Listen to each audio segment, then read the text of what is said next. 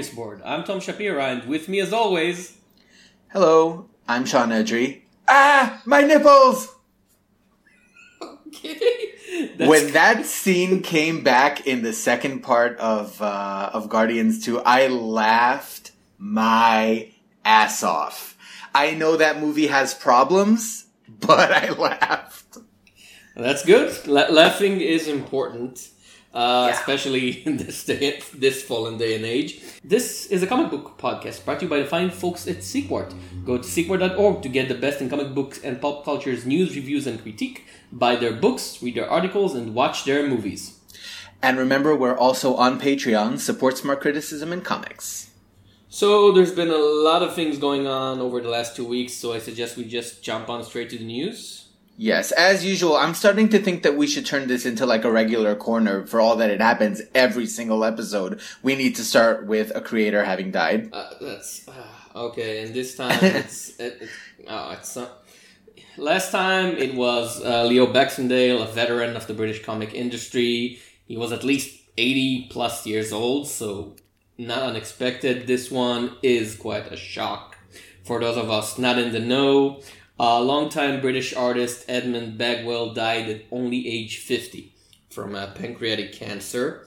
He was known for his work in various British publishers from the 90s onward, including Marvel UK, where he did stuff like Black Axe or Mortarmouth and Kill Power. That's not two titles, by the way. There was a title called Mortarmouth and Kill Power. And, of course, like just about anybody else in the United Kingdom, he did a lot of 2000 AD work. He did Cradlegrave, he did 10 Seconders, he did some Judge Dredd stuff, and his last published work, as far as I know, was a Cadet Anderson serial, which was just recently collected as Cadet Anderson Teenage Kicks, KYX, Kicks. Ooh. His family have asked for donations to be made on his behalf to the pancreatic cancer charities, if you're so interested. I haven't seen a lot of his work because he wasn't somebody I especially looked for. It wasn't someone whose work I've hunted. But after he died and people start uploading stuff, I said, oh yes, I've seen him here, I've seen him there, and he was a very, very good artist and by all accounts a fine person overall. So yeah, I hadn't actually recognized the name until you said that he did 10 Seconders. That was when it sort of clicked, because I remember that. That's one of the more outstanding series that came out of 2000 AD in sort of like the turn of the century. Yeah, I was going to read that in the future. I have this long to-read list for 2000 AD stuff, and I think it just got bumped up about 5 or 6 places. It's sad. Like it's terribly sad. So young from such a terrible disease, and again, if you want to help, I guess every penny counts. Go and donate on his behalf. Yeah. It's the same. I realize that I do bring up the same refrain repeatedly when we talk about creators who've passed, but really the only consolation, I suppose, is the fact that their work will remain in circulation. I'm sure that 2000 AD isn't just going to stop selling the 10 Seconders or other series that he's done. He's still accessible in some way. So there's some small comfort in that, I suppose. Yeah, again, like you said last time, this is the internet age. Nothing gets lost now. So yeah, nothing's gone forever. Yeah, his work will live on. Well, since we're talking 2000 AD and a bit of a happier news, Rebellion, the video game company that owns the 2000 AD magazine, has announced that there's a new Judge Dredd TV show coming up under the title Judge Dredd Mega City 1. Rebellion has teamed up with something called Ion Global Television, and they're looking for big budget commitments from networks in North America and Europe. And they're talking about something well above the £1 million per hour budget, which is... Amen. Which is as high, I think, as a TV show has ever been in Britain. Stuff in the US is more expensive. Like your Game of Thrones is, I think, $6 million per episode, something like that. Yeah. But still, that's a huge budget. And when you consider that the Dredd movie, the 2012 Dredd movie was the most expensive movie ever produced in the UK, they're aiming high. I hope it'll work. Well, I do want to say this. Like, when I heard this news, two things stood out to me. Like, I had these two thoughts. First of all, there has been an update on this story, which is that they are courting Karl Urban. Yeah. They're trying to get him back as Dredd, which I would be all for, because he was perfect. You know, I'm okay with that. I think every fan would be happy for it. The question is if someone who is, well, not a huge name, but is a movie star and working... He's still, they're still doing those Star Trek sequels, the movie, and he gets work there. Will he be willing to negotiate down for a British TV salary? He really I'll tell likes you what the the part. thing He is. really likes the part. We know that, He does. unlike many other people who's saying online, "Oh yes, I always loved that character that I never read before." Urban really liked playing Judge Dredd, so the goodwill is there. There's that, and there's also the fact that he has said on more than one occasion, yes, he is playing Dr. McCoy on the Star Trek reboot, but it's not like those movies require much of him. I remember hearing, like, he was doing some interview for the second one, the one with Benadryl Cucumber, and he was talking about how, he made sort of like a joke that suggested he wasn't really happy with the fact that he didn't do anything in that movie. Like, it was really a bit part. So you're saying, like, yeah, it would be kind of a downgrade for him to go back to TV. Let's not forget that he used to be on Xena. So I get that. But on the others, like, the flip side of that would be if this thing went forward and he was Dredd, he would be the star of the show. Now, they are talking, they've said in the Phil Power Overlord podcast, the 2080 podcast, that they're aiming for a broader canvas approach. That's why they're calling it Judge Dredd Mega City 1 and not just Judge Dredd TV or whatever. They're trying to do like the whole, I guess, The Wire for the Dredd world, which is a good choice because it allows them to use all the great side characters they've produced over the years, as well as not being limited to there's a big bad coming up and Judge Dredd shoots it. See, I think that's actually one area where, as much as it amazes me that the two versions of the Judge Dredd movie could have anything in common, the one thing that I think they both failed to do was to really create a stronger sense of Mega City 1 as a setting.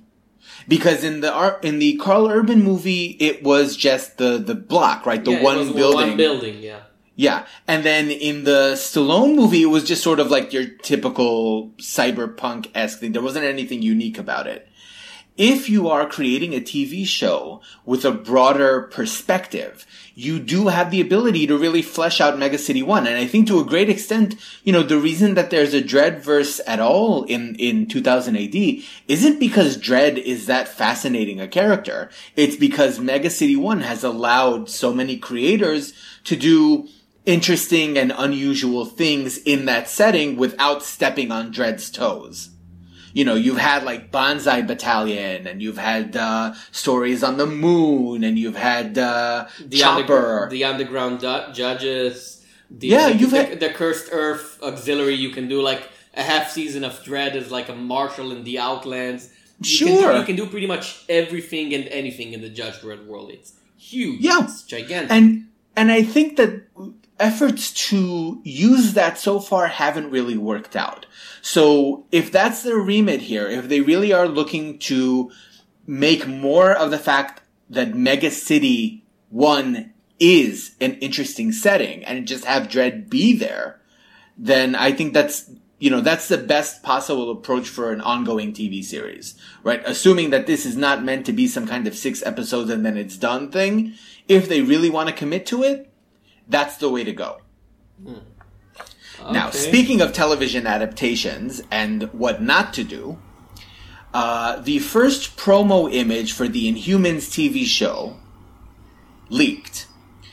I wish I could tell you, Tom, details about this promo image, but my eyes have been unable to leave Medusa's wig since the moment that image came up, because I have not seen a wig so fake since Ronald McDonald himself. And I need some help here, because there may be other details in this photo that speak to the quality and possible directions of the Inhumans, I'm stuck on that hair. I cannot look away. So help me, Tom. You're my only hope. I really can't help you. It doesn't look too good, but I can say I'm disappointed because I had no expectation whatsoever. And the chances of me watching it are somewhere between slim to none, I guess. But I want to take us back to that hair for a second. Okay. Tom, what's up with that hair? Okay, we're talking about Medusa here, right? Mm-hmm. And Medusa's thing we all know is that her hair is like alive, right? It goes, it fights, it hits people. Why am I looking at this woman who I swear to God looks like Lindsay Lohan? I'm not joking and I'm not making that up as an insult. She looks like Lindsay frickin' Lohan. Staring right at the camera with this fake weave that is like Beelzebub red. What is this, Tom? I guess it's all they're trying to make it all post CGI work. Or Ooh. I don't know. Maybe the first episode is like, oh, Queen Medusa, why did you have your hair cut? You've lost all your powers. Oh, I just wanted to change.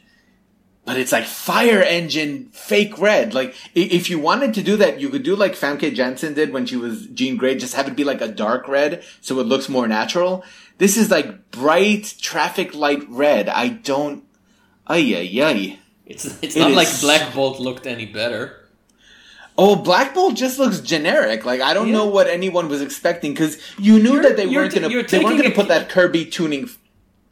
Why not put the Kirby design? Why not? That's the whole point of doing a Kirby character, right? No, they weren't going to put a tuning fork on his head. The problem with, like, once you make Kirby designs real, you start to realize that they look like other things, right? Black Bolt basically had a tuning fork on his forehead for 40 years. It's not a good look. Now, mind you, Crystal in this promo shot has, like, the black stripes on her blonde hair, which look so incredibly fake. And I don't know, like, let's be real here. I don't know why I'm reacting as if I'm surprised, because from the moment they said that they were going to put this on ABC, it's like, okay, ABC doesn't have budget for a spy show set in the Marvel Universe with maybe 2 people who have superpowers. You expect me now to believe that what you're going to do is do the Inhuman royal family on that same kind of budget. They described it as them being in Hawaii or something and meeting regular humans. Am I right? You're giving me too much credit. I saw that photo and it was I believe that's the plot description, and all I could think of, wasn't that Lilo and Stitch? Ohana means family. No one gets left behind. Well, yeah, because it's the royal family. What's the Stitch word for royal family? Now, see, the problem... There has been a meme that has been making the rounds. And granted that we are a PG-13 podcast, but I don't think it'll surprise our listeners to know there is such a thing as superhero porn parodies, right? We know this. Obviously. Yeah, so someone took that promo shot and just put like an Axel Braun Inhumans XXX parody, and I swear to God I couldn't tell the difference. Mm-hmm. I mean, it does look that low budget, so I don't know what ABC is thinking. I don't know what Marvel's thought process is here. Clearly, I do think that this kind of confirms that they are finally starting to lose confidence in the Inhumans as a sales replacement for the X-Men. Because this is not going to be a cinematic universe. This is not going to be, they are sending it out to die. I think what they're thinking is this. Even though the budget is low and the reviewers aren't that hot, Agents of S.H.I.E.L.D. is now, 5 seasons in? And doesn't seem to be cancelled anytime soon. So they're thinking the Marvel brand is strong enough that we'll get something out of it. We can basically make it on a shoestring budget, and some people will watch it, and we'll sell commercial time, and we'll be fine. I guess. I mean, that's setting it really, really low. Because according to Netflix, Iron Fist was the most successfully rated TV show they had in quite a long while. I refuse to believe that. That is a lie, Tom. That is a lie. This brand is... Well, it's the Hulk, right? This brand, at this point, is as strong as it can be, and they can do anything and they'll get something out of it, and they'll need to do like a long string of failed launches in order for them to lose something, in order to them to lose the audience trust. At this point, even if it's terrible, people will still watch it because they say, well, I want to know what happens in the other things. Well, that assumes the level of connectivity. I mean, that's the thing, right? It assumes a level of connection that is true for Netflix. Like, the only scenario where I can accept that Iron Fist had people who actually watched it through to the end is if the mindset going into it is, okay, you are aware that this is part of the Defenders, you're going to watch it as bad as it is on the off chance that it's going to be relevant to the overall plot. In Humans, to the best of my knowledge, if it's going to be connected to anything, it's going to be connected to Agents of S.H.I.E.L.D. I guarantee to you that there are many people who are going to watch it simply so that they can understand some joke that will be made in Avengers Infinite War for like 2 seconds. Somebody will say, "No way! Oh, look, we passed over a Y. There's this red-headed chick," and somebody in the audience will be, "Oh my God, they've mentioned Medusa. I've seen that show. I know what they're talking about." Nah, we're like, look. That's my Marvel TV viewer voice. Not gonna. Very accurate. Very accurate, first of all. I'm a great impresario, right? But I don't think it's gonna happen, and I'll tell you why. Only because, like, when you look at existing evidence, Agents of S.H.I.E.L.D. just wrapped up its 4th season, right? Yeah. The movies have not yet acknowledged that Coulson is alive. And we've had a couple of Avengers movies and movies about, like, S.H.I.E.L.D. being reconstituted. We've seen Nick Fury coming back, right? We've had all of these scenes, and not once has anyone ever said, or even mentioned Coulson or S.H.I.E.L.D. or Ghost Rider or, like, at this point, it may have been earlier on, there may have been some kind of concept of the show feeding from the Marvel universe, the cinematic universe, and maybe feeding stuff back into it in a subtle way. I don't think that that's happening anymore. I don't think that there's ever going to be a situation where a Marvel cinematic universe film will use the word Inhuman. I think you'll see the X-Men there before you see Inhumans. Because there were all those rumors about the problems between Feige and Perlmutter. Whether that's true or not, it doesn't even matter, right? The central issue is they've already created this very, very huge divide between what happens on the non-Netflix TV shows and what happens in the films. Think about all the other shows that are coming out. We've been talking about Cloak and Dagger. Runaways had a trailer, right? All of these things are happening supposedly in the same universe, but even the Netflix shows, which have enough quality cash where you'd think there'd want to be a tie-in, what do they always say, right? They always say the incident, right? There's no direct referentiality. So I think they are trying to hedge their bets and create a distance between what is happening on the TV shows where they are limited by very, very specific budget restrictions that put that wig on Medusa. Okay, shall we go Speaking into the final of TV options part? Yes. Now, this one I'm a little more curious about because I haven't thought about this in a very long time. Wayward, the Image series by Jim Zub, has been optioned for TV. What are your thoughts on that? Jim Zub and Stephen Cummings. We've actually talked about issue number 1, I think, in our very first episode, or was it the second one? One of the very first, yeah. Yeah, so like a deep cut of smorgasbord history there.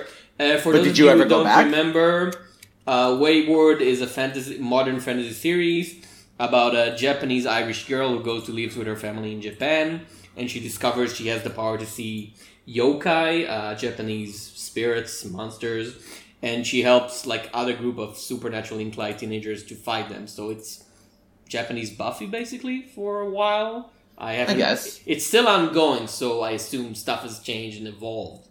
But I haven't been following after the first arc, which was okay-ish. It was an okay series. Right. Now, the interesting thing is that the people who acquired it for the TV adaptation are Manga Entertainment, which are UK's largest anime distributor, and they haven't said if they're acquired it in order to make a live-action TV show or an animated TV show. Oh, the plot thickens. So it's because it could be both, right? Is there a Buffy replacement airing right now? I guess Winona Earp fills the niche. Supernatural has ended, right? No. Supernatural is still ongoing? Supernatural has been renewed.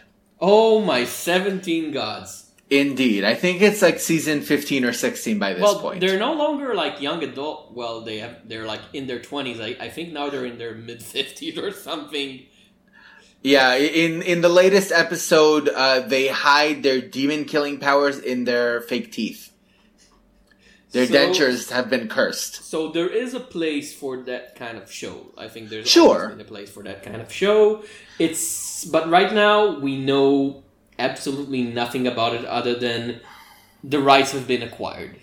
Yeah. I mean, honestly, if they have the choice, considering that so many quality shows have been coming out specifically in animation, right? Look at the critical reception to Voltron. Look at the critical reception to... You're having, like, cartoons on Netflix now. People going crazy over Attack on Titan or whatever. So, like, it would not be the worst thing in the world to make Wayward animated. Not at all. And you know what? It's my opinion that even if this show turns out to be crap, I'm happy because independent creators Jim Zub and Stephen Cummings will get their paycheck no matter what. Yeah. And this will probably shift some more trade, so it's good for Image, and it's good for them, and it's good for the comics industry as a whole, even if those TV adaptations are garbage, and they often are. It's, as much as I hate the Watchmen movie, which was a terrible, terrible thing, if it made couple thousands of people that would otherwise never notice it say, well, what's this Watchmen thing? I better order one. And they've read it. Well, as far as I'm concerned, it did its job. Well, see, Watchmen is maybe not the best example because I can't imagine anybody coming to comics and being like, what is this Watchmen thing? If you ask the question, what is this Watchmen thing? You will receive an answer very quickly. That wasn't like, that's usually the first thing they shove at people. Okay, like, the Walking Dead. I want to read comics. What should I read? The Walking Dead, then. Not even that either. I would say more something like, because the thing about Wayward, right, the thing to remember about it is that it's actually not one of Image's flagship titles. Like, when you say to someone who is entering the field of comics, like, what should I read from Image? You're probably not going to start with Wayward, right? You would start with something that has been running for long enough and has a proven enough background in terms of popularity. You'd probably throw out The Walking Dead. You'd probably throw out Saga. Invincible, even. Well, if somebody asked me, what could I start with Image that's Buffy-like? Then, well, I'd say Wayward. That's kind of specific, though. Yes, and even then, there's a case to be made that if you wanted, like, the Buffy feel of it, you would actually probably be better served either by Rat Queens or by Paper Girls.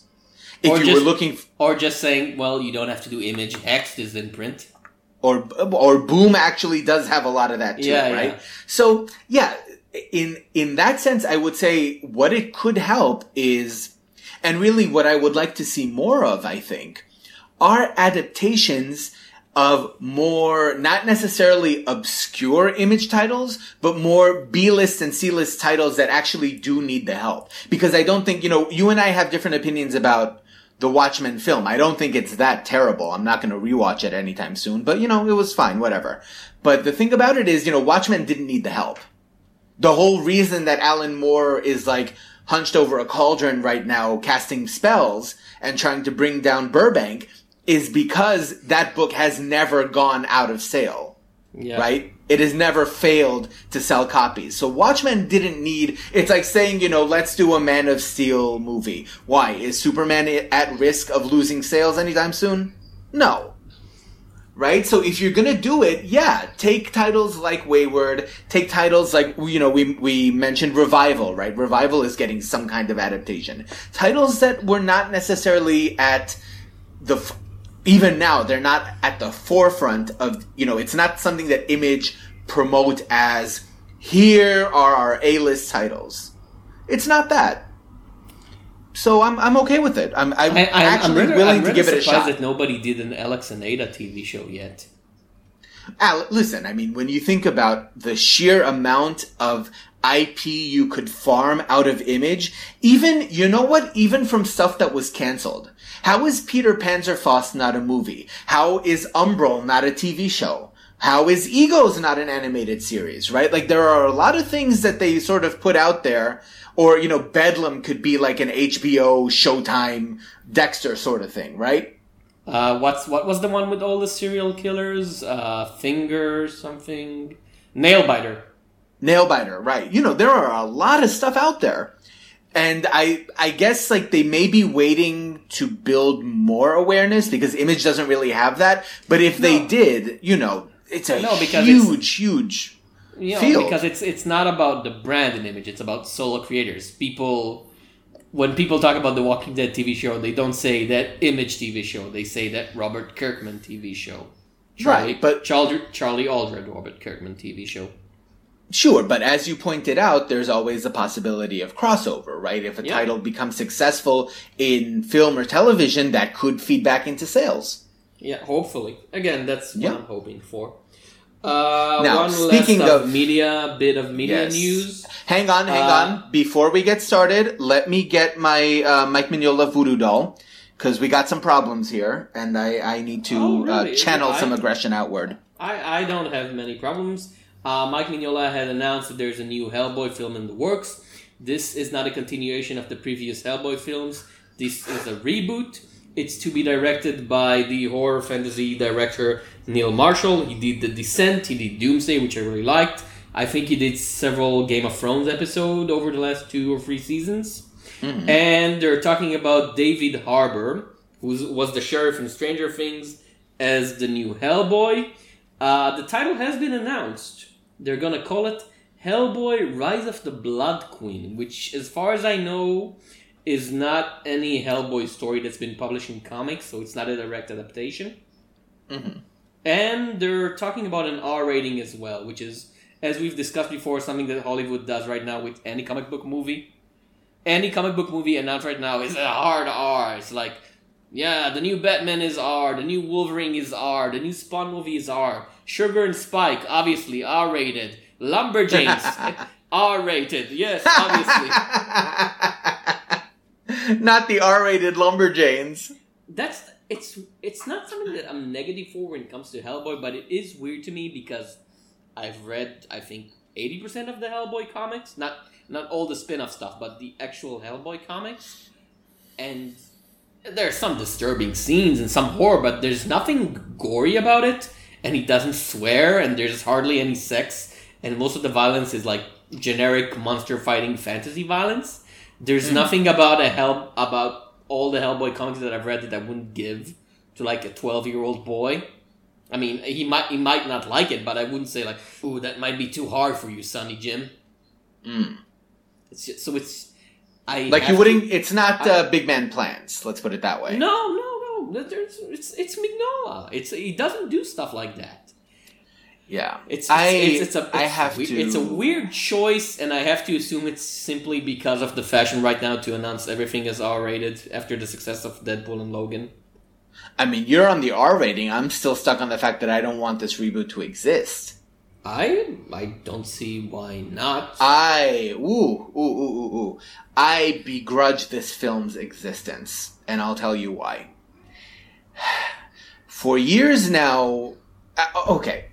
I understand rationally that the prospect of a third Hellboy film with Ron Perlman and Guillermo del Toro was not going to happen. I understand that. I've processed it, and I'm in the process of accepting it. To then say, let's reboot the damn thing again, it's like, enough with the reboots, enough with the remakes. First of all, Hopper from Stranger Things, the guy's an okay actor, he's no Ron Perlman, and that will be the metric that he will be compared to, and it's not gonna work. Okay? When you look at, we're not talking about movies that came out 30 years ago, 40 years ago, where remaking them has some kind of innate benefit. If I wanted to, at this very moment, I could queue up Hellboy.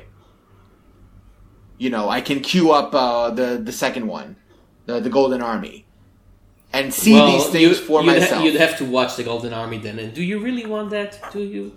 It wasn't that bad. I mean, Okay, it wasn't bad. It wasn't very good either. And here's the thing about why I think the Hellboy reboot is, well, not necessary, but is something that could work, is that the Hellboy movies, more and more that I think about them, are not Mike Mignola's Hellboy. They are Guillermo del Toro's Hellboy. And the Golden Army specifically is a Guillermo del Toro movie from top to bottom, starring Mike Mignola created characters. And the Mignola's style, the more contemplative, post-Jim Henson storyteller type of odd things and dream logic and more calm narrative build-up of gothic horror is so different. So, and since Mignola to its benefit, I would argue.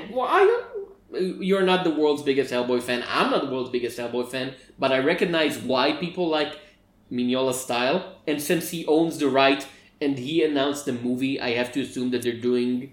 And with Neil Marshall, who's a horror director. Have you seen his films, by the way? What did he film? He did The Descent, the one about the female cave explorer encountering monsters in England, which was very well reviewed. And he did Doomsday, which was sort of like Mad Max in Scotland. And he did Doomsday, which was a very fun post-apocalyptic action movie. So if they're bringing him in, I assume they're aiming for that kind of style, which is fine by me. I'm very interested. Here's the thing, though. There have been, since the release of the Golden Army, like you're saying, it was Del Toro's Hellboy, and that's legit, that's true. But the thing is, there have been animated Hellboy films since then that more closely hewed to Mignola's style and were not as popularly received. Oh, they were terrible. They were also made on a shoestring budget. But visually, it did cue more towards what Mignola did in the books. Now, if there were... I disagree strongly on that. The Gothic stylings... They took the plots from some of the books, but in terms of design, they look like 90s Saturday morning cartoons. You had nothing of Mignola's, shadow aesthetic and slow build-up works. They were just cartoons. Are we talking about the same movies here? Yeah, the Blood and Iron and the one with the screaming vampire heads or whatever. I really didn't like them, and I think they did bad work. Well, in any event, I'd wish good luck, but to be completely honest, I don't know. Maybe this is just me saying, I'm willing to watch, as an example, right? Spider-Man Homecoming is the third goddamn reboot of this freaking property in 10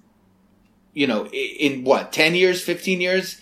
Not long enough by any stretch of the imagination. But I am willing to watch that and to entertain that prospect because A, it's going into the whole Marvel shared universe, which I find appealing. B, I actually think Tom Holland is fantastic in the role. So, for me, that's a step up. I'm looking at this, and everything that, the director, The Descent. Okay, fine, whatever. I'm not super huge fan of The Descent. The guy from Stranger Things, he's not Ron Perlman. This does feel like a step down. So, the prospect of a reboot that doesn't offer any improvements over the original is just they can have it, I guess. If this is what Mignola needs to get his ass in gear and do more of these, fine. More power to him. It's not anything that's going to appeal to me. Okay. Shall we move on to actual comic talk? In this comic book podcast. And it's all great things. No, wonderful news. I want to start, though. I do want to start, though, with a shout out to a fellow podcaster. Oh, okay. A couple of weeks ago, View from the Gutters came back. This is the comic book club podcast. They do reviews of these books. And they came back with a review of Mockingbird, and they started out with a discussion and critique of David Gabriel, diversity, that whole thing at Marvel. And one of the podcasters, Joe Preddy, made what I found to be a very insightful comment, which was, they were talking about the possibility that Gabriel's comments might have been misconstrued, right? Because he was saying, you know, we're hearing that retailers are unhappy about this, or we're taking feedback into account on that subject. And what Preddy said is, it's not necessarily premature to react negatively to comments like that, because you usually hear that rhetoric when a company is on the verge of a rollback, when something is about to get reversed. And here we are, middle of May, and it's been announced that Black Panther and the Crew, which is Ta-Nehisi Coates' second book at Marvel, canceled after 2 issues. Well, they will complete the first story arc. They will complete the first... Yes, yes. They will publish the first 6 issues. The cancellation has been announced after the second issue. And they break the record of the previous Christopher Priest Crew series, which lasted all of 7 issues. So, good to go. And I want you to recall, by the way, dear readers, that Priest at the time had a bit of a name as the Midas Touchscreen Reverse guy. Everything he writes got cancelled. When he started writing Deadpool for a short while, he had the whole first issue of Deadpool arriving in the land of cancelled comics and meeting all of the other Christopher Priest properties. And when he heard, like, oh, Christopher Priest is writing me, everybody started laughing at him, like, oh, you are gone. You are dead in 6 issues, man. So Priest knew at the time that nothing was going to last. And this book beat Priest. That's amazing. Now, you see, you took that to the Priest connection. I wanted to bring up something a little more recent, which is, do you remember... and it wasn't that long ago, that they were celebrating Coates' arrival at Marvel as being this huge, big deal. He was this name author from outside of comics who was coming in to write Black Panther, and he was going to revolutionize the title. And, you know, Black Panther had just appeared in Civil War and was getting super popular, and everyone was into it, and it was going to be a great, great thing. And on the strength of that, they launched his second book. And third book. Right. What was the third one? The World of Wakanda with Roxane Gay. Was also canceled, I think, after 4 issues. So this, I think, is proof of exactly what Preddy was talking about, which is when Gabriel started talking about, oh, we're hearing that people aren't happy, and, you know, we're listening, and with that, it's corporate speak, right? The intention was always to signal that all of Marvel's supposed commitment to diversity, to having African-American writers on board, because, right, that was the statistic. When Roxane Gay signed up, I think it was said that she was the first black woman to work at Marvel in, 70 years? To write. There have been to write for Marvel, I think. Yes. So, well, let's be real, probably not. But in the off chance that there may have been the first writer, right? And they're gone. Coates' core Black Panther run was limited from the get-go. He said that he was going to do 12 issues. So here we are. The second title has been canceled. Like, people, prepare yourselves. We are about to see a massive rollback of every single step forward that Marvel have taken over the past year. Odinson just turned back up in The Mighty Thor. Expect Jane Foster to get depowered very, very shortly. Secret Empire may have been extended for another issue, but yeah, we'll be back with Steve Rogers and Sam Wilson. Nobody really cares, right? Kamala Khan might make it, might not make it. Kamala Khan will make it. Kamala Khan will make it. Squirrel Girl will probably make it. Well, they're not going to change it to Squirrel Boy. I don't know. Captain Marvel will still be Carol Danvers because they have the movie coming up. They're not going to change that. But, yeah. And some people some idiots will say, oh, see, it's a pushback against diversity. The comic market doesn't want to read it. No. What the comic market doesn't want is 3 Black Panther titles at the same time. Nobody should have looked at the success, and it was a success, of the Ta-Nehisi Coates Black Panther launch and say, let's franchise this right now, because what the readers need is 2 spin-offs that they also have to follow to get the full story. Not everything needs to be a franchise. No. I'll rephrase it. Most things shouldn't be a franchise. You should have 1 Spider-Man, 1 Avengers, 1 Black Panther, 1 Captain America, 1 Thor. And it doesn't matter who it is right now. It doesn't matter if it's Sam Wilson or Steve Rogers or Jane Foster, but one title. You don't need to spread them. Because if you spread them, they lose consistency and they taste bad. I'm using a metaphor. It's a terrible metaphor. I can't believe it's not Marvel. Why?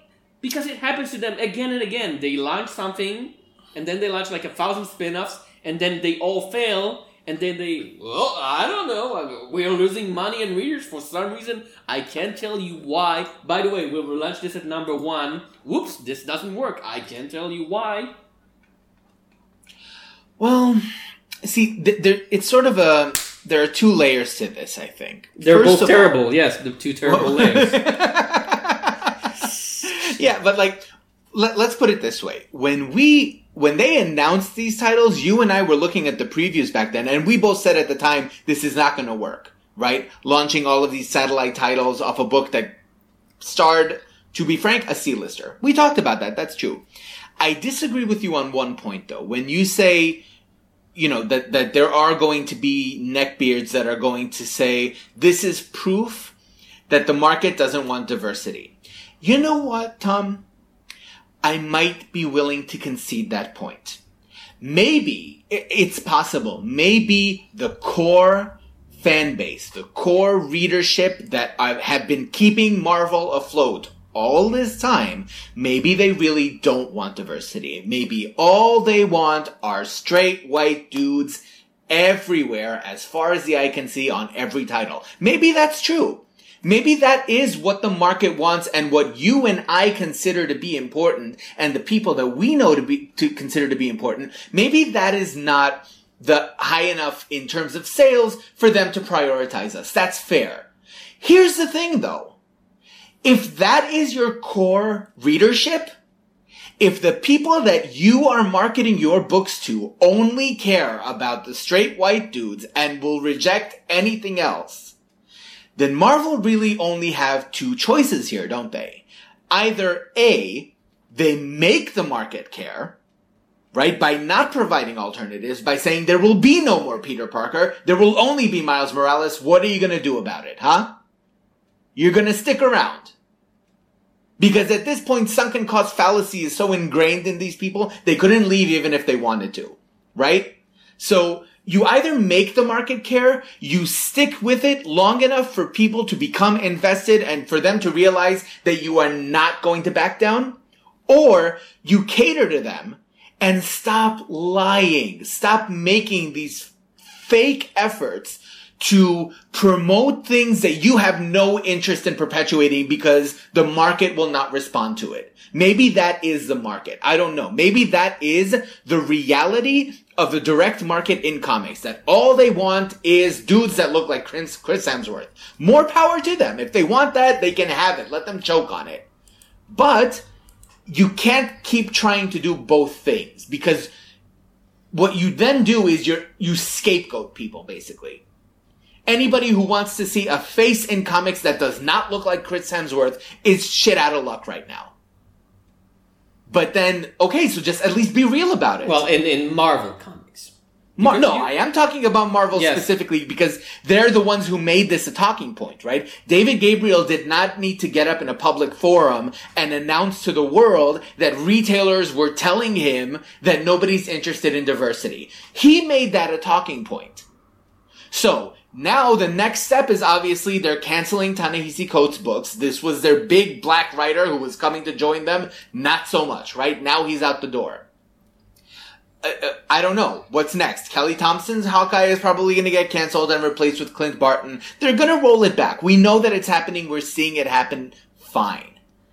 But that's the choice that Marvel need to make at this point. They cannot keep trying to pin the blame for lost sales on diversity when it was clear from the beginning that they were not doing the best job. Like you said, launching 2 additional Black Panther books was insane by definition. It was the stupidest possible marketing move that they could have made. They diluted a launch that could have, and again, like we have talked about Black Panther's reception in Civil War. People were positive about his appearance there. They wanted to read more Black Panther. Marvel started releasing those collections of the Christopher Priest runs, right? The omnibuses. Yes. People are interested. And your first response to that, instead of building up an audience, instead of gradually inserting this character closer and closer to the core of your universe, right? Making them essential in stories, creating narratives that people want to look into. Instead of doing any of that, their solution was just more books right now, and if they don't sell, fine, we'll cancel it, and then go back to something else later. Pure stupidity. Yep. And I'm ready to give up on the direct market. You know, maybe Gabriel is right. Maybe these retailers he's talking to, I'm maybe not maybe ready they to give are. up on the direct market. I'm ready to give up on Marvel and possibly DC.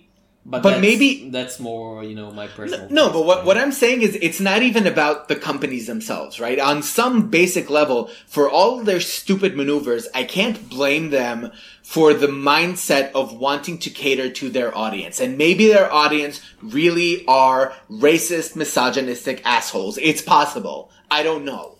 Right? I don't know. Then you where create the a new are. audience. Exactly. You attract new people. It's not like they don't dare. It's not like they don't exist in the direct market because Saga sales. People buy Saga. People buy tons of Saga. People buy Raina Telgemeier books. And the problem is that no one has ever conducted research in terms of where is there crossover in these audiences. Are the people who are reading Saga the same people who are reading Invincible Iron Man? And if they are, what is it that their reaction to, why are they buying both of these books? What appeals to them in both of these titles? And if they aren't, what can Marvel do to get them over? Because the thing about Saga, it's not selling 200,000 copies a month, but it has been stable, rock solid for 50 issues. And I assume the trades outsell, I know from the Bookscan numbers that they publish at the end of each year that the books in book sales term, Saga outsells every single Marvel trade. At this point, Saga number 1, I think, outsells even the Civil War trade. Exactly. So, no one's ever really looked into that, and I guess maybe that requires information that Marvel don't have access to. That's fair. But it's like, you have to, I honestly believe, and we talked about this when we addressed Gabriel's comments a few episodes back, I honestly think that the real problem with Marvel is the fact that they have feet of clay, right? That they will go and make these big statements and they will make these gestures and say, Iceman is gay now. Black Panther is going to be a major player. We've got Ta-Nehisi Coates. We have Kelly Thompson writing Hawkeye, and it's going to be, Kate, what's her last name? I forgot. I also forgot. Kate Hawkeye. Kate Hawkeye. Sure, yes. Why not? Kate Hawkeye. That's why her code name is Hawkeye. She was called Hawkeye first, actually. And Kamala Khan is going to be on the Avengers. And, again, they make these gestures, but they also fold at the first sign of adversity. They don't, again, to look at this specific example, right? This book, Black Panther and the Crew, canceled at issue 2. You cannot tell me that is a reaction to anything other than first issue sales. Yeah. And even then, maybe just pre-orders. I don't know. Yeah. Right? I've said when those news were announced that if Marvel were a TV company in the early 90s, they would have canceled Seinfeld after the first half season. Yeah. Exactly. They don't give anything time to run, and they somehow forget their own history. They forget that the Hulk was given, a long, long tail before it found an audience, that the X-Men ran for 60 issues before it was canceled the first time. The X-Men were canceled. Listeners, the X-Men were canceled. Low sales. Yeah. Now, granted, back then, low sales meant different things that they do now. Quarter of a million. Oh, the terrible sales of the mid-60s X-Men. Only 250,000 copies per month. How can they hold it above water? The shame. No. So again, but if that goes back to the whole issue of what they needed to do, and now it's too late. Like, now nobody would believe them even if they did do it. But when, like 2 or 3 events ago, or I guess, the best time for them to have done this would have been after Civil War. If they had made a very clear statement of, for example, Sam Wilson is Captain America. We will not be bringing Steve Rogers back. We're done. Finished. If they had the balls to just make it clear to their readers that they were taking an ideological stance and sticking with it. Because they were perfectly happy saying, we're going to be diverse, we're going to have gay characters, we're going to have bisexual characters, we're going to have black characters and Latina characters, and it's going to be fantastic. And then they caved at the moment the first hurdle showed up, the first sign of resistance. And again, like, we say resistance as if sales aren't down across the board, right? Because yes, America maybe isn't selling great, but the Mighty Thor is still outselling God of Thunder. So let's not act like there's some kind of uniform statement here. There really isn't. But Marvel, because their core fan base know that at their heart, Marvel will cave at the first sign of pressure. All they have to do is make noise. All they have to do is go to a couple of retailers and be like, like on South Park, rabble, rabble, rabble, rabble, rabble. And then that message will go back to Marvel and they will cave. And because they cave, nobody respects them. What would it matter now, for example, if next month, or, in light of, like, if they've been talking about what's going to happen after Secret Empire, right? That they're not going to do events anymore. They're going to do Marvel Generations and Legacy, and it's going to be great, and we're going to have all these characters. Like, the Legacy virus is coming back, and it's going to kill all the mutants. It's going to kill all the mutants again, and the humans are coming back to Earth. It's save humans again! I assume Marvel really hates the mutants, right? Somebody at Marvel is like, those damn muties, and... Jeez. It's, well, you know what it is. It's, they probably have a dartboard in their office of whoever it was that sold the X-Men to Fox, right? Whatever executive made that decision, they probably just throw darts at his picture all day, because I know that has haunted them since 1999. I know that. Now, like, but, you and I always give the Marvel Cinematic Universe credit for succeeding as well as it did without its A-list characters. Mm-hmm. So there's that too. That's a factor too. But yeah, like this cancellation, as much as people, fans might be inclined to write it off and say, oh, it's just, it's low sales. It's not a popular book. It's Black Panther. Black Panther never had, successful satellite titles. All of that may be true, but you have to look at the bigger picture here. You have to understand what this cancellation means going forward, what message specific fans receive from that cancellation, and what that's going to mean going forward. And spoiler alert, I don't have a crystal ball in front of me, but I am making you a promise here, Tom, that sales at Marvel will continue to decline even if they eliminate all of their diversity characters, even if they reset to 1963. It will never be the sales of 1963. Their readers are too burnt out, they're too jaded, they've been given too many reasons to distrust the people who are currently running the show.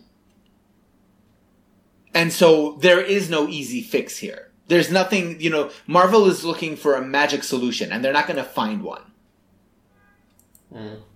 And that's sad. It's sad. I don't even, I'm not going to sit here and say I feel bad for Ta-Nehisi Coates, because he's going to leave and go back to his novels and his nonfiction writing, and he's going to be just fine. He's not going to suffer from this at all. But I do feel bad for people who looked at his arrival at Marvel and at Roxane Gay's arrival as a potential promise of, different voices and new voices coming into this very, very, very homogenous group. And that's not happening. All the noise that was made about, Gabby Rivera, right? When Gabby Rivera started writing America, all of the press releases, Gabby Rivera, this fantastic Latina young adult artist, she's coming to Marvel, she's gonna, America Vasquez, who people have been waiting for years, it's gonna be fantastic. Sorry, I said America Vasquez, that's America Chavez. strike that. I could, I'm forgiven for being confused about those two specifically, but Joe Casey's fault, so blame him. What happened to the Joe Casey America title from Image? Do you remember when he announced that he was competing with his own creation at Image? Yeah. And people were like, I guess he was probably just trolling Marvel. Well, you know what it is? Like, if it had been any other company, I would have been like, he's just trolling Marvel. But the joke of it is, because it's at Image, and we know that Image allow themselves to, let's say, take a leisurely time between announcing a book and releasing it. Oh, right. We announced it 4 years ago. It might actually still be in the works. Who knows? But, so yeah, they court, Marvel courted the positive attention that hiring Rivera gave them. And in the same breath, they canceled Ta-Nehisi Coates' efforts to more thoroughly establish Black Panther as a potential A-list character in the Marvel Universe. So you're not doing this and you're not doing this. So, what are you left with? Nothing. Absolutely nothing. Yep. No commitment. Yeah. I think we should go on to the comics reviews because this news section has been long. Well, I do have one other quick comment if we're talking about changes in companies, just to show that we do sometimes pay attention to DC, who have not been screwing up as much as Marvel, but just a quick note that there's been a bit of an editorial shakeup. So, former Wizard Magazine, I didn't think I'd be saying that anytime soon, former Wizard Magazine editor Pat McCallum is now executive editor for all DC superhero books. Mark Doyle is supervising Vertigo and Young Animal, and Bobby Stone is handling a new Young Readers imprint, which I found unusually interesting. I think it's interesting because, as we've discussed, I think 2 episodes ago, Marvel is farming out its young adult titles to stuff like IDW, which will do the Star Wars Adventures, and Archie is producing those cheap paperback reprints of old Marvel stuff for kids. And DC is saying, well, no, we can actually sell to kids, which, good. You should be able to sell superheroes for kids. That's not some bold new audience you're claiming. That should be your core audience, right? Yep. 8 to 12-year-olds, not 40 to 50-year-olds like us. Yeah. Now, to be honest, the Young Readers imprint wasn't the thing that caught my eye about this. It was just the Doyle appointment that I found troubling. Because what happened was, they're saying that Doyle is going to be supervising both Vertigo and Young Animal. And there was no mention of Gerard Way in that press release. Now, I know that Way isn't officially the editor of Young Animal, right? His title is curator. But I don't know, something about the prospect of Vertigo and Young Animal being under the same editorial office strikes me as really weird, because there was competition enough between these two imprints beforehand. And now it's like, I don't know. I don't understand. Doyle has Doyle's fine. He has been, he's someone who has earned some respect in the medium because he's been around all of these projects, etc. But I don't know. I'm getting a bad vibe from this. Well, see, we know DC's favorite strategy at the time is using old, respected IP and bringing it into crossovers. So, what I assuming is that summer 2018, Young Animal versus Vertigo is coming. Get ready for Doom Patrol versus the Sheriff of Babylon. Ooh, God! DMZ meets... what was the Batman spin-off they did? Mother Panic? Mother Panic in the DMZ. We Free versus Bug, and... Oh no! Not We Three! And I don't know. Young Sandman meets the Teen Titans in... Young Lord Sandman and Shade the Changing Girl, a romance comic. I would actually read that. See, you're saying that, and I kind of want to read it. I'm like, ooh. Yeah. If you want to do a romance comic, like a young adult love comic featuring the young Sandman and Shade the Changing Girl, I'm all over that, guys. Yeah, you're saying that like it's a bad thing. I'm like, that sounds nice. I think since you've mentioned Young Animals, it's a good time to jump to reviews. Yes, let's. We're gonna review. We're gonna, I think, cut short a lot of reviews because this has been going on for a while. I just want to prepare you, Sean, and you, dear listeners, there's going to be a review at the end of this episode of a certain button-related comic that I've read. Ooh, I know what that is. Yeah. Okay. But let's start with Young Animal, right? Yes. So this was actually the book that we both reviewed, which, I'm happy to kick off with it. This is Bug! The Adventures of Forager #1, by all the Allreds.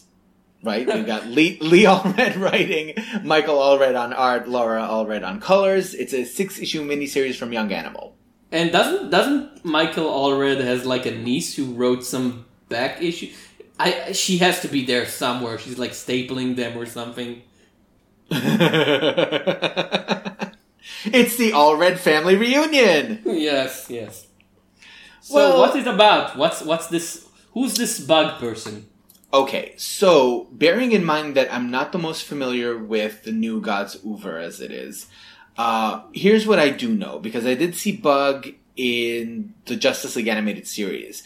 He's this lower caste person who lives on New Genesis, the ones that worship Highfather and the New Gods, and Bug specifically seems to be someone who adventured alongside the New Gods because he knows Orion, he knows, some of those heroes.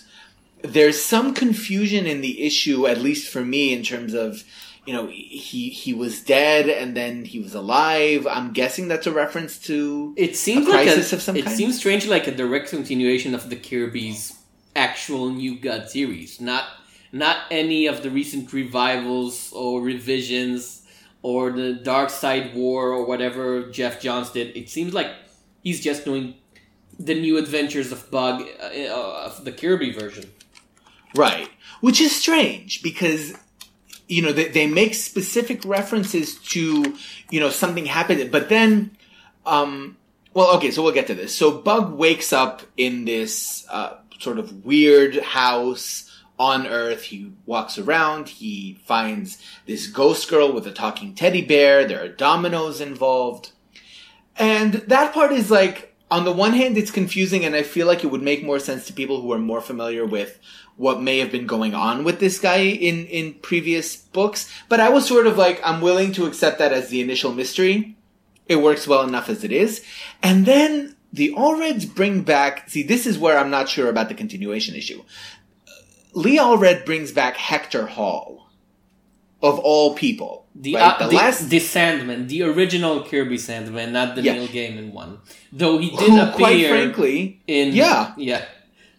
The last time anybody had anything interesting to say about Hector Hall was that he was the husband of the woman who eventually destroyed the Dream World, right? Lyda Hall was a much bigger character in Gaiman's Sandman than Hector Hall ever was. Yeah, he's one of those characters that his original appearance has been overshadowed by the reinterpretation. It's like, since we've talked Sandman, it's like Prez, right? Most people who know of Prez before the recent relaunch of the DCU knew him from the 2-issue arc that he was in Sandman, rather than in the one, I think he had like 3-issue miniseries in the 70s. Yeah. There are a handful of successful contemporary titles that sort of nudge out the predecessors. Mm-hmm. And Sandman, I mean, this might also be part of, to the best of my knowledge, he also wasn't a character who showed up a lot in post-Sandman works specifically out of respect for Gaiman. Well, and he wasn't one of the most popular of DC's Kirby creation. I don't think anybody was gunning for a revival anyway. He wasn't the New Gods. He wasn't even OMAC. Yeah, but now what I do appreciate... was like... Yes? Oh, go ahead. No, I'm saying he was like the 12th Kirby character on the right of the spread that they always do, like in memory of Kirby. And you have, if you're DC, you have the New Gods, and you have OMAC, and you have the Demon, and like in the third row on the back, you have like the original Sandman. Waving. That's fair. With his two like nightmare friends, Glob and Blog or whatever. Stomp or something, I don't know. No, that's an excellent point. Now, I do have to give Allred credit here. All of them. When I say Allred, I guess, okay, well, I do have to give the Allred credit, the Allreds credit here, because this could have easily been a Wild Dog situation, right? Where he's doing a deep pull. I mean, look, I didn't recognize this guy at first. they had to keep saying his name a couple of times before I'm like, wait, the Fury's husband? That's who we're going with? Fine. Okay, whatever. Different continuity, blah, blah, blah, blah, blah. But because there's all of this uncertainty about, dreams, false realities, you're not sure what's actually going on, Bug himself doesn't really understand what's happening. I was more willing to go for that than I was with Cave Carson. When they pull that last page reveal and I'm staring at this t-shirt and a butt-naked guy and I'm like, well, who? Why is this a cliffhanger? I don't know. So, that much I'm willing to sort of give it the benefit of the doubt. I also really, really liked what they do here in terms of Bug's characterization. Because, by definition, to the best of my understanding, this is not a character who stands shoulder to shoulder with Barda and Scott Free and Orion and all the new gods, right? Bug is the insult name that all those new gods give to the lower caste people. Technically, his name is Forager. His name is technically Forager. They just keep calling him Bug because for them he's literally an insect to be stepped on. Right, but even in the context of his historical significance as a character, you probably wouldn't say that he's as important as the actual new gods. No. Right? Now, what I really, really liked here is he has this conversation with the teddy bear about how he perceives himself, right? And he says, I want to rebel and I want to do the opposite of what Highfather says. And whoever is speaking to him, it's not entirely clear, but this voice says, if you define yourself in opposition to everything that Highfather wants, you're still his slave, essentially. You're still reacting to him. Just like Orion is always going to be a slave to Darkseid because everything he does is motivated by Darkseid. Directly or indirectly, it doesn't matter. Mm. That was a sort of philosophical quandary that I wasn't expecting because, and I hate to say this, but so far when Young Animal books in the past have tried to actually delve into something that's that deep, they usually fall flat on their face. This one worked. Because I was looking at it and saying, that's an insightful comment. That makes sense. Especially coming from someone who, when you say Highfather, I'm thinking here of somebody like Odin, right, from Marvel. And he is sort of that, but to Bug, he is a god. Right? So I found all of that really interesting, and overall I liked it. Michael Allred's art, what can you say, right? He's on point. I always loved his design, and he's on point as ever. The thing is, he always has those intentionally stiff poses when he does action, and at this point, it almost becomes like a self-parody when Bug and the Sandman leap at each other, and they look like they're hanging from wires instead of moving. And am I supposed to laugh at that? I think so, because action is not his forte. That might be why. Action scenes are not his forte, and he keeps on doing them, and it's sort of weird thing because the comedy of it's not ecstatics, where part of the joke was the team of superheroes who hardly ever fight, and when they fight, it's almost like a side note to their celebrity bickering. And at the same time, the actual results of the action were super bloody and gory, which was neutralized by his pop art style. Here it's just two people throw themselves at one another. And I do think that's on purpose. I think there is an element of humor here that's maybe a little more understated than it should be. Because remember, one of the first things that happened when Bug comes back is he imitates Metron. Mm-hmm. So, he holds up his finger and, points up and is like, oh, if Metron were here, he would say, and then you have, Metron in the background saying this stuff. Blah, blah, science. Blah, blah, blah, blah, blah, science. Exactly. So I think there is sort of a bit of self-awareness here that might account for maybe intentional stiffness on Allred's part. Where, these fight scenes are a dream within a dream within a dream within a dream within a fake reality, and then a guy with an electric dome breaks in. There's some kind of a touch of absurdism without going too far overboard. It's the Allreds. Touch of absurdism is a given. Two things that I do like about this specifically, it's a packed issue. And the plot is built on, well, you have the Sandman. It's only a dream, happens not once but twice. But it doesn't feel cheap because it's not the end of the issue. It's not like, oh, it was a dream and then the issue ends. If you want to read more, pay $4 extra for the next 20 pages. Because the issue is so well designed in terms of layout and page count and panel count, you have like 10 issue grid, you have 9 issue grid, and so you don't feel like you've been cheated. It isn't just a chapter in a graphic novel. It's an actual issue of a comic worth reading by itself. And B, the fact that it's a 6-issue mini tells me, oh, he has a solution to all those cryptic announcements.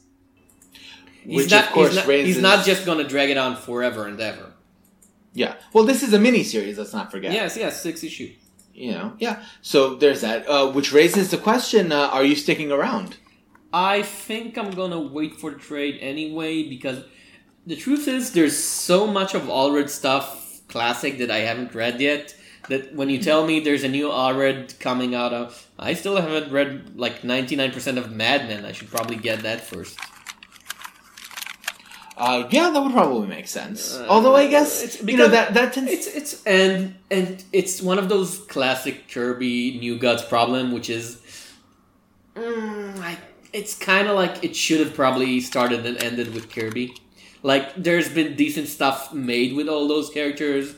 The Walter Simonson Orion series. When Grant Morrison wrote the JLA, he had that great Dark Side arc. But overall, it always feels a bit forced. Those characters were so much of their time, of the late 70s, post-Chariot of the Gods type thing. And nowadays, whenever they're brought back into the mainstream DCU, even by the most talented people, and they've just announced a Mr. Miracle series by Mitch Gards and Tom King, my first reaction is, do something else. Because if I want to get modern day Kirby, I'm just going to read the Tom Scioli work. Even if it's not using the Kirby characters, it's more Kirby-esque than anything that you'll do with the actual Kirby characters. Well, I kind of agree with you. I think that if someone wanted to create a New Gods sub-franchise in the DCU, you couldn't use Kirby's designs. You can't do it because it's always going to be like a third generation Xerox. It's a copy of a copy of a copy of a copy of a copy. And we still fetishize Kirby's artwork to ridiculous extents, but at the same time, someone like Tom King or even someone like Michael Allred, somebody who thinks off the wall, I think could do good work with limited self-contained perspectives on these characters, as long as you don't try to turn it into some big cosmic thing, because that was Kirby's deal, right? Kirby was all about the big galactic shifts and the cosmic, people flying around everywhere. You don't necessarily have to do that. Tom King would be the smartest person in the world to take scot-free and do the opposite of that. Because going cosmic, you can't beat Kirby. You can't do it. Nobody would allow you to do it, even if you could. So, that part you could let go. But I think, like a lot of characters from the 70s that had to be tweaked and revised in order to become acceptable today, I think there's something in the New Gods that could be translated. You could make something new of them, but you have to let go of that... that attachment to the old style. You gotta rethink it. And I think, of all people, Morrison was the wrong person to try and do this, right? He had that thing where, Darkseid was a manager of a dance club or something. Yep. Was that the Darkseid Club? Yeah, which, come on. I kind of liked his Shiloh Norman Seven Soldiers miniseries, but that felt so unconnected to the rest of the... It was... Because Morrison's thing at the time was always nesting future stories, so he was doing Justice League and seeding up Seven Soldiers. He was doing Seven Soldiers, seeding up Final Crisis. He was doing Final Crisis, seeding up, I don't know, going out to the supermarket to buy buttermilk toast. Yeah. No, you're right. Don't get me hungry. It's been a long day. Anyway, so that's Bug. I am also sticking around. I liked the first issue. I think it flowed well. The issue of lack of clarity with regards to Bug, I'm willing to treat it as an in-story mystery and go from there. Okay, you've also read Misfit City #1, right? I have. Speaking of, cute metafiction. So this is by Kirsten Kiwi Smith and Kurt Lustgarten. Art by Naomi Franquez, colors by Brittany Peer from Boom. Now, I think this is an ongoing, even though the premise leads me to expect otherwise. Well, it's Boom, so if it's successful enough, even if it was a mini, it's an ongoing. I guess. That's the Boom way. No, but unlike... But you see, Boom usually does that with titles where the premise could potentially go that far. Here, basically the high concept is Cannon Cove is this miserable little fishing town in the middle of nowhere. Its only claim to fame is that it was the setting of a popular movie that readers will recognize as The Goonies, right? They call it The Gloomies. It's not fooling anybody. So it was this teen movie about a bunch of kids who go out on an adventure, blah, blah, blah, blah, blah. 20 years later, our protagonists, who are a group of girls living in Cannon Cove, have grown up, becoming experts in how to channel tourists who are only interested for that, right? Now, at the same time, the psychotic children of an old landowner in Cannon Cove are determined to steal back a locked chest that he donated to the local museum. And the girls find a secret map hidden in the chest, which means, time for adventure, time for a treasure hunt. So what this is basically a gender-swapped Goonies in a town that is, in story, the setting of a fictional Goonies. That's clever. We are getting close, I think, to post-1980s adventure stories overload between that and Paper Girls and Stranger Things and Four Kids Walk Into a Bank. I'm like, whew! Okay, give a bit of a rest might be needed for that genre. There are other decades that existed in human history other than the 1980s. Well, yes and no. I think that you're right that it is sort of a type that is, even outside of media, right? Stranger Things being hugely popular as it was. Gravity Falls is very much that. Absolutely. But I think there is still value, in my opinion, of the metafiction that is a direct commentary. Like all of those other examples, Stranger Things doesn't explicitly cite E.T., right? It doesn't talk about that text specifically. It's sort of a general attempt to recreate that sense of, like you said, the mid-'80s, late '80s teen adventure, right? The group of friends who go out and Stand By Me is another example, right? A lot of those. What I like about Misfit City is that it's a more direct use of that, because this is a story about people who grew up on the set of a story about kids their age who went on an adventure.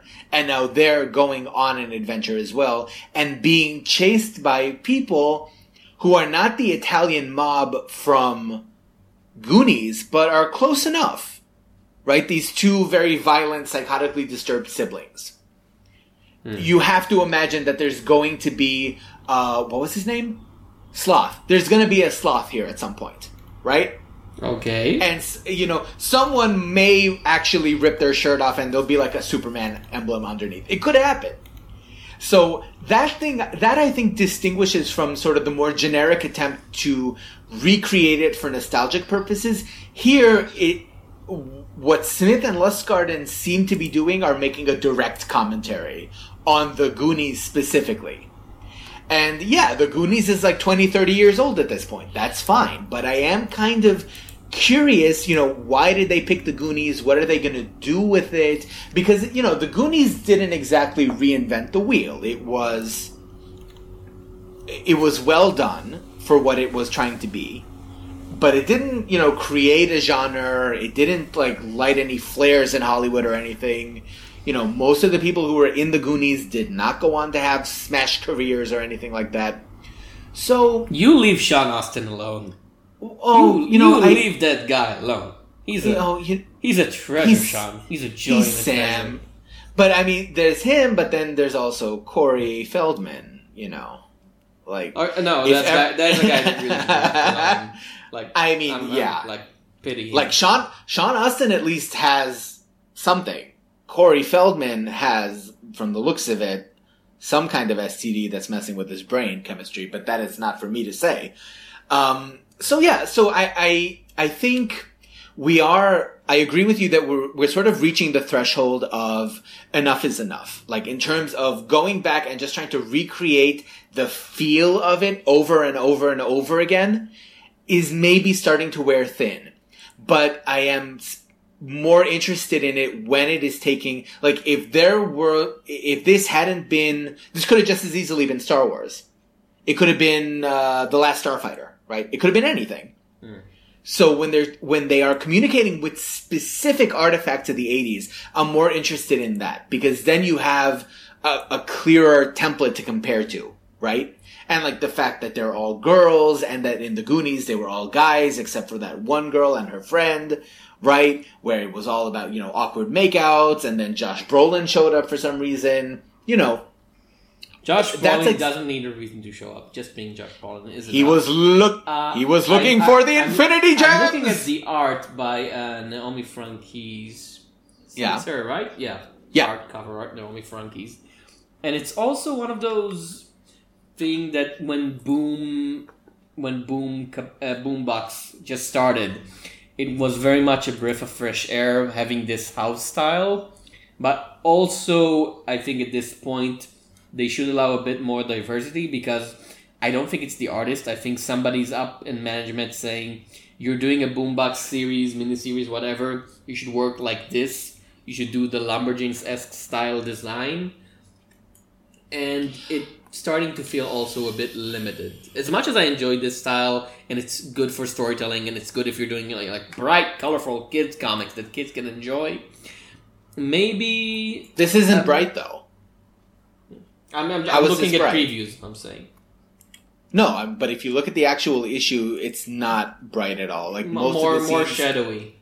No, most of the scenes happen at night. Because they're in this really dingy fishing town, there's a lot of gray, there's a lot of brown. The characters themselves are drawn as having, for example, the names unfortunately didn't stick with me, but, the museum keeper has, blue braids, right? But in something like Lumberjanes, that's the artistic aesthetic for the entire world. Everything is brightly lit and colorful and crazy. Here, I think, the girls have individual styles, some of which are more crazy and colorful and some are less, but the overall scenes tend to be a little more, there's sort of a dirtier aesthetic, I think. A lot of nighttime scenes, a lot of poorly lit scenes. I would disagree with the Lumberjanes classification specifically. Okay, now do you overall recommend it, or are you going to stick to the series, or are you going to wait for a trade? Well, no. What I'm going to do is I'm going to stick with... I'm going issue by issue. I'm sticking around. The thing is, though, I am going to pay closer attention to whether or not this is intended to be a mini or an ongoing. Because, like I said, my chief concern here is I don't think that that's a plot that can be stretched out too far. At some point, they're going on an adventure with a treasure map. You can't really decompress that too much. 6 issues, okay, maybe 12 issues, but I don't think it can go on for more than that. And if I felt that it was, and that there wasn't a direction, I might be more hesitant to stick around. But for now, I'm on board. Okay, now I've promised you and our dear listeners a button-based review, right? Yes. So push the button. Okay, let's do it. I'm going to talk about Buttonman Volume 1, The Killing Game.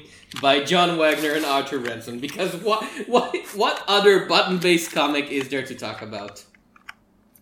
Oh, yes. Sean, you didn't actually think that I'd read that. I actually kind of did. No. I mean, because you have more intestinal fortitude for dealing with that bullshit than I do. I have too much of respect for Watchmen and Alan Moore to allow this to. No. I'm gonna talk Buttonman Volume 1, The Killing Game. It's a 2000 AD strip written by John Wagner and drawn by Arthur Ronson. Originally meant for, I believe, either Toxic or Crisis, one of those spin-off alternative magazines that folded too soon, so therefore it was imported back into 2000 AD. And you can see that it doesn't fit with the other 2000 AD fare because it's not a science fiction story, it's not a fantasy story. It's just a low-down thriller about a guy who was in the army, and when he goes back to the civilian world, he's recruited to like a game of mercenaries, rich people pitting former soldiers and mercenaries one against another and betting on the odds for their sick joy of it. You talked about this when they've announced a possible TV show about 1 year, 2 years back, and you said, I believe, that this was an average series, that this was basically didn't float about its own plot. Well, it did go on for 4 books. Yeah, I'm only talking about book 1. Yeah, it was, like, my perspective on it is, Harry Exton, it's hard for me to say that he is a character who surprises you at any point. Mm-hmm. It's kind of, and it all goes kind of predictably. They're trying. Yeah, he signs in and he kills some people, and then they're like, "Well, you have to keep doing it." And he's, I'd rather retire. And then, well, retire, eh? We'll see about retirement, Mr. Exton. Yeah, cackling, patting a cat evilly, mustache twirling. Yeah, the guy doesn't have a mustache, and doesn't have a cat either, which is quite a shame. You know of. Now, recognizing that, and completely agreeing with you on the point of this being exactly what it is in terms of book 1, even the so-called twist where it starts with him breaking into the offices of some rich psychotherapist and confessing what happened before. Well, obviously, he's not just doing that. He's there because the psychotherapist is one of the people running the game. It's not a surprise. It's not a shock to anybody. Mm-hmm. But in sheer terms of craft and storytelling, I think it rises above the rest. And a lot of it is Arthur Ranson, who's an amazing, superb, astonishingly beautiful artist. He's mostly known, if he's known at all in the US, from doing the Judge Anderson stuff with Alan Grant. He's the one chosen to do the more out there stuff. He did Shambhala. He did Satan, which was, Judge Anderson versus Satan, which was very, Satan! Yeah, and it was a very weird serial. And here he's playing it more down to the surface, and the way he sort of overcompensates about just have to draw people shooting people is that he's doing those really nice cuts where the background becomes the foreground, becomes some animal that is then in the background of the next scene. So you have those big poison fishes that are always in the aquarium, and we sort of fold in and out of them as Harry Exton is confessing. And we have like a scene with a snake where, you think the snake is the dangerous, but actually it's what's the animal that kills snakes? Not a possum, no. Mongoose. It's like mongooses. Yeah, you think the snake is dangerous, but actually there's something far more dangerous out there. And I see it coming, and I know what they're doing, but it's performed so well, and there is some charm to Wagner's completely unromantic, cut away all the frills of it all, because Harry Exton, there is some dramatic big story, there's no reveal. There's no, oh, I've stopped doing it because killing people for the pleasure of rich men is part of our exploitative capitalist system. He's just like, no, nobody tells me what to do. Screw those guys. Yeah. And I'm willing to let you go away, but just don't come after me. And they come after him, and he's saying, I'm going to have to kill you now. Your problem. You could have walked away. I gave you all the options to walk away. And I've been on a kick recently of 1970s manly action movies. Stuff like The Driver and Point Blank and Major Dundee. And the 1970s version of the tough, silent anti-hero type, which is so different than what we're thinking about nowadays. And there is something joyous to the idea of someone who is completely professional about everything that he does. Yeah. Although, I guess the risk then tends to be that it's, it becomes like competency porn. It turns into sort of, there are no real stakes because you never really feel like Harry could lose because he's that good. Like, he's the best. He is the hero. Even in something like 2000 AD, I always assumed he's going to survive. The question is the how and the why and the how do you present it? Because again, something like A Driver, which is a movie about a guy who drives a robbery car. And the question is he going to survive the chase? And the answer is probably yes, but it's how do you present that chase scene? How do you present the world that he lives and operates in? And this, I think, Buttonman does superbly well. And it's not the best thing ever. It's not the greatest thing Wagner wrote, but it's so fun to read, and it's so ahead of its time in a way because I looked at the original issue numbering. This came out in 2000 AD, like 709 or something.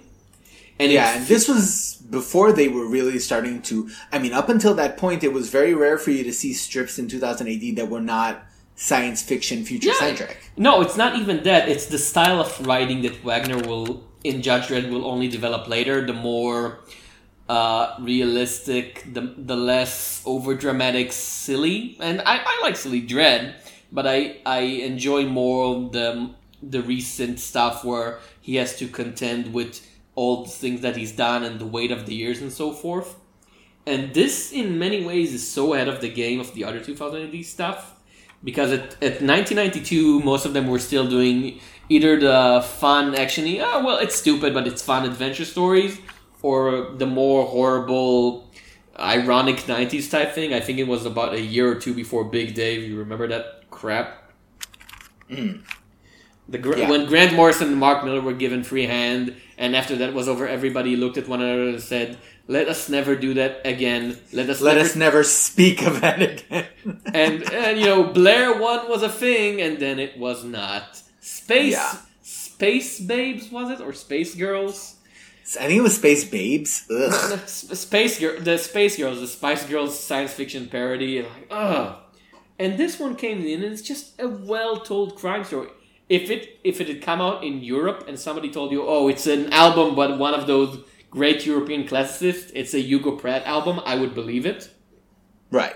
If somebody told me, oh, it's a Jacques Tardy story, I'd believe it. And that's like high acclaim. To just do what you want to do, no frills, no extra, just tell the story as well as you can tell it. And to be honest, I'll be honest, I think that might actually be the one reason why it kind of sort of clicked for me, but not really. Like, my problem with it was always specifically because it came out from 2000 AD. You spend the entire run waiting for a twist, right? Some kind of magical or technological, science fictional, denouement where okay, so these are just a bunch of hitmen running around killing each other to amuse other people. There's got to be some kind of point to it that feeds back into the overall magazine's tone, and there really isn't. Like, no, because again, it was. I guess the readers didn't know at the time. It wasn't meant to be a 2000 AD story. The Wagner was at the time working for an alternative magazine, and it's weird. It's like imagine somebody right now who's working both Marvel and Image, and their Image title get canceled. They're saying, "Well, let's just fold it into the Marvel universe." I don't know. That wouldn't happen. That's just Who did like imagine Wayward was canceled and Jim Zug saying, well, now she's in the Marvel universe for some reason. I don't know why. She's just there. Yeah, but I think that's not. Because Marvel do have science fiction-esque comics. Like, it's not as big a leap. The thing that always leaps out at me when I think about Button Man, not just in general, but even like in terms of the first trade, is always, for all that the behind-the-scenes circumstances dictated, this was not a normal situation. At the end of the day, it is still something that you would buy off the 2000 AD storefront. I'm pretty sure it's there, actually. Oh, yes, obviously. I'm pretty sure that they're selling that. They re-released the whole series in like a big omnibus collection. Yeah. So I'm going to slowly work through that. Yeah, so, it always feels like such a weird fit because this was happening at the time, like what was going on in the 700s. ABC Warriors was still around, I think. They were probably still doing Nemesis the Warlock.